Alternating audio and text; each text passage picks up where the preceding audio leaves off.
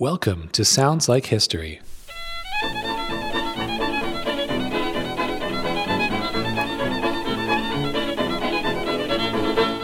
In this episode, Nancy Payne, editor of Kayak, Canada's history magazine for kids, speaks with Maureen Nevins, music archivist at Library and Archives Canada, about a song from a wildly popular musical comedy and a beloved British tune performed by one of Canada's most famous ensembles.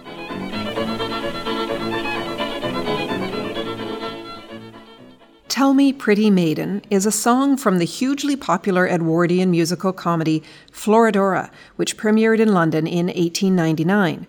Owen Hall wrote the book, with lyrics by Ernest Boyd-Jones and Paul Rubens, and music by Leslie Stewart. Now, by all accounts, this show tune is considered to be the most successful of its time. Can you first tell us a bit about Florodora? Florodora tells the story of an attempt to cheat a beautiful young heiress out of her rights to a famous perfume. Owen Hall, who wrote Florodora, was an Irish-born theatre writer, racing correspondent, theatre critic, and solicitor. His real name was James Davis. Owen Hall was the principal pen name he used when writing for the stage. After successive careers in law and journalism, he wrote the librettos for a series of extraordinarily successful musical comedies in the 1890s and the first decade of the 1900s. The bulk of the lyrics in Florodora were written by Ernest Boyd-Jones, a young actor and author. However, Leslie Stewart wrote those for the more elaborate production numbers. Stewart began his career as a church organist before gradually moving on to write songs and incidental music for the theatre in 1895. It was not until 1899, with Florodora, that he completed his first full musical comedy score, which also became his first hit. The lyrics for Ada Reeves' songs, Reeves would play the character Lady Holyrood, were written by Paul Rubens, who also composed the music for one of them. Though still in his early 20s, and thus a dozen years or so younger than Stewart, Rubens was already making his mark as a musical comedy composer. Described by Owen as a society piece, the production of Florodora opened on November 11, 1899 at London's Lyric Theatre and ran for 455 performances. Its New York premiere, with a somewhat revised book by Frank Pixley, opened at the Casino Theatre on November 12, 1900, and ran for 505 performances, longer than the London run, an unheard-of phenomenon. So, what was responsible for the immense appeal of Tell Me Pretty Maiden? The success of Florodora is due in great part to the fame of a group of singers, actually a double sextet of 6 men and 6 women, who sang Tell Me Pretty Maiden, the first major song hit from a show not performed by principal singers. Also known simply as the Florodora Sextet, it is an ensemble piece in which a little scene of courtship is enacted by 6 couples all at once. With its upbeat and carefree rhythm, that sense of meandering aimlessly, and beautiful and unexpected transitions, it completely transcends the conventions of popular song. Now, some of our listeners may not be familiar with the performers Harry McDonough and Grace Spencer. Born as John Scantlebury MacDonald in Hamilton, Ontario in 1871, Harry McDonough was one of the most prolific and popular tenors in the very early years of recorded music. He made cylinders before 1900 for the Michigan Electric Company in Detroit, to be used in the company's slot machine phonograph parlors, and for Edison. His surname was misspelled on his first cylinder label, but he decided to leave it that way. He then deliberately changed the first name. By 1908, he had made some 350 records and enjoyed success both as a soloist and in ensembles such as the Schubert Trio, the Edison Quartet, also known as the Haydn Quartet, the Orpheus Quartet, and the Lyric Quartet. He also sang duets with Grace Spencer and other star performers. McDonough's top sellers included Tell Me Pretty Maiden with Grace Spencer. He became active in the business side of the recording industry while still performing, but retired from singing in 1920. As for the American soprano Grace Spencer, who lived from 1872 to 1952, she is one of the earliest recording artists and is known as the First Lady of the Phonograph. She recorded 5 duets with Harry McDonough in 1900, on Edison brown wax cylinders, and they continued to record together for Victor in July 1901.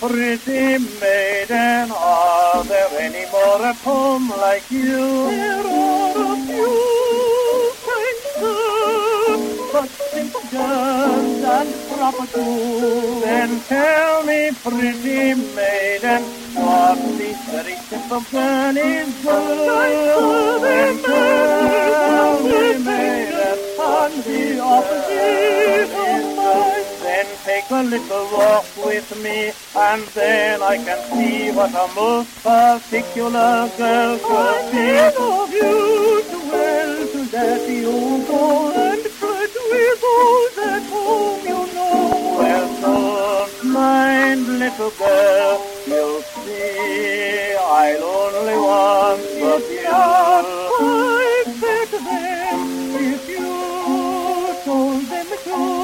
I won't care a pin for your sisters if you love me. What would you say if I said I liked you well? I'd bow to you on bended knee. On bended knee. I love you.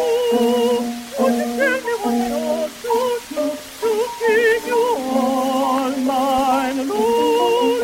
Always to do me if I love you.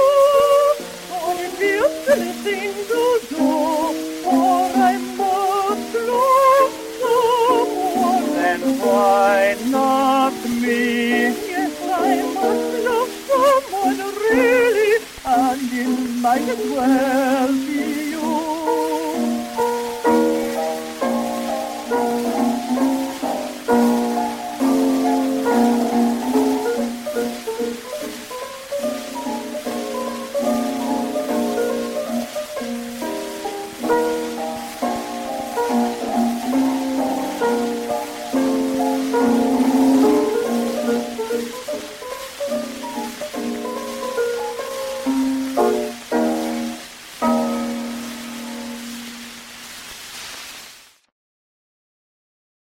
The lovely old English song, Drink to Me Only with Thine Eyes, is known and beloved far and wide. Indeed, it's possibly the most famous British song of all time. The recording in this presentation, interestingly, is an arrangement for string quartet. So perhaps we could begin with some information about the lyrics and the music. Certainly. Drink to Me Only with Thine Eyes is a beautiful text by the great 17th century English poet and playwright Ben Jonson, published in 1616 as part of the first collected edition of his works. The publication included a number of his plays, as well as a collection of poems titled The Forest. The poem, Song to Celia, more widely recognized by its first line, Drink to Me Only with Thine Eyes, figures among the 15 poems that make up this collection. Ben Jonson, the son of a clergyman, was born in 1572 and died in 1637. He was educated at the prestigious Westminster School in London. He left the school in 1589, worked briefly as a bricklayer with his stepfather, and then entered the army, again briefly, before becoming an actor and playwright. It is worth mentioning that William Shakespeare held one of the lead roles in Jonson's first great play, Every Man in His Humour, written in 1598. Ben Jonson is generally regarded as one of the most prominent playwrights and poets of the 17th century and was England's first poet laureate. The origins of the music to which Jonson's text is set remain somewhat of a mystery. It is not known whether a 17th century setting of the song exists. However, the beauty of the lyrics must certainly have appealed to the composers during that period. The earliest known setting is found in a folio manuscript book of airs dated 1752. Shortly thereafter, a Scottish composer, James Oswald, titled his setting The Thirsty Lover, and had it printed around 1753 or 1754 for a secret composer society in London called The Temple of Apollo, of which he was a member. Thomas Linley's setting was published with his posthumous works, but likely dates between 1765 and 1775. The settings I have mentioned are, however, quite different from the one that came to be so familiar to us and which was first published around 1774 and 1775 by Esbab of London as a glee for three voices that quickly superseded Linley's. Soon after, in 1778, it was issued by John Lee of Dublin as a vocal solo. It was also popular as a vocal duet between the years 1779 and 1784. The song must have become extremely popular since an American edition was published in 1789 by Alexander Renagle of Philadelphia. It is remarkable that neither Babb's edition, nor Lee's, nor Renagle's, nor any of the printed copies from 1775 to 1800 give the name of a composer whatsoever. Although the melody's composer has at one point been identified as Colonel R. Mellish, the theory is completely unfounded since Mellish was born in 1777, at which time the air had already been published. The fact that Mellish popularized the song by singing it at the concerts of the Noblemen's and Gentlemen's Catch Club in 1798 may explain why it has been attributed to him. The song's first documented author was one Dr. Henry Harrington of Bath, born in 1729. Although a physician, he also engaged with music, publishing numerous volumes of glees, catches, rounds, and songs. He was the founder of the Harmonic Society of Bath and a member of the same society from 1784 until his death in 1816. And it is his name that appears as the famous song's composer in a sheet song published by Goulding and Company of London in 1803-1804. Harrington is also credited as its composer in the volume A Select Collection of Songs, published by Hodgson of Newcastle-on-Tyne in 1806. This is fascinating. Who is behind the melody's arrangement for string quartet? The arrangement is by the Swiss violinist Alfred Pochon, who lived from 1878 to 1959. Pochon played second violin in the Flons Allées Quartet, which first recorded his arrangement Drink to Me Only with Thine Eyes in 1920 for the Victor Talking Machine Company on 78 RPM disc. Pochon, in fact, was the quartet's founder and remained until 1929 when the ensemble disbanded. The Flons Allées Quartet was perhaps the earliest leading American string quartet, one of the first quartets to be recorded, and whose recordings were actually issued under their own name. It is also one of the last ensembles to be sponsored by a patron of music, the Swiss-American banker Edouard de Coppet, a friend of Alfred Pochon. The quartet gave some 2,500 performances throughout the United States and another 500 in Europe, and Pochon became particularly well known for the Flons Allées Encores, a group of pieces he either composed or arranged from popular tunes to be performed at the end of their concerts. His arrangement of Drink to Me Only with Thine Eyes is an exquisite example of what popular classical music could be in the early 20th century. Can you tell us about the recording you've selected for us to hear? The recording is by the Hart House String Quartet, an ensemble which bears similarities to the Flons Allées String Quartet. Not only was the Hart House String Quartet the most famous ensemble in Canada during the first half of the 20th century, but it was also the first to be fully subsidized, in this case by the Massey Foundation. The members of the Flons Allées Quartet were from Switzerland, Belgium, and France, and like them, not one of the original members of the Hart House String Quartet was Canadian-born. Here are Yeza de Crez on first violin, Harry Adaskin on second violin, Milton Blackstone on viola, and Boris Hamburg on cello, performing an instrumental version of Drink to Me Only with Thine Eyes, recorded in 1926. The piece is found on side B of the quartet's first record.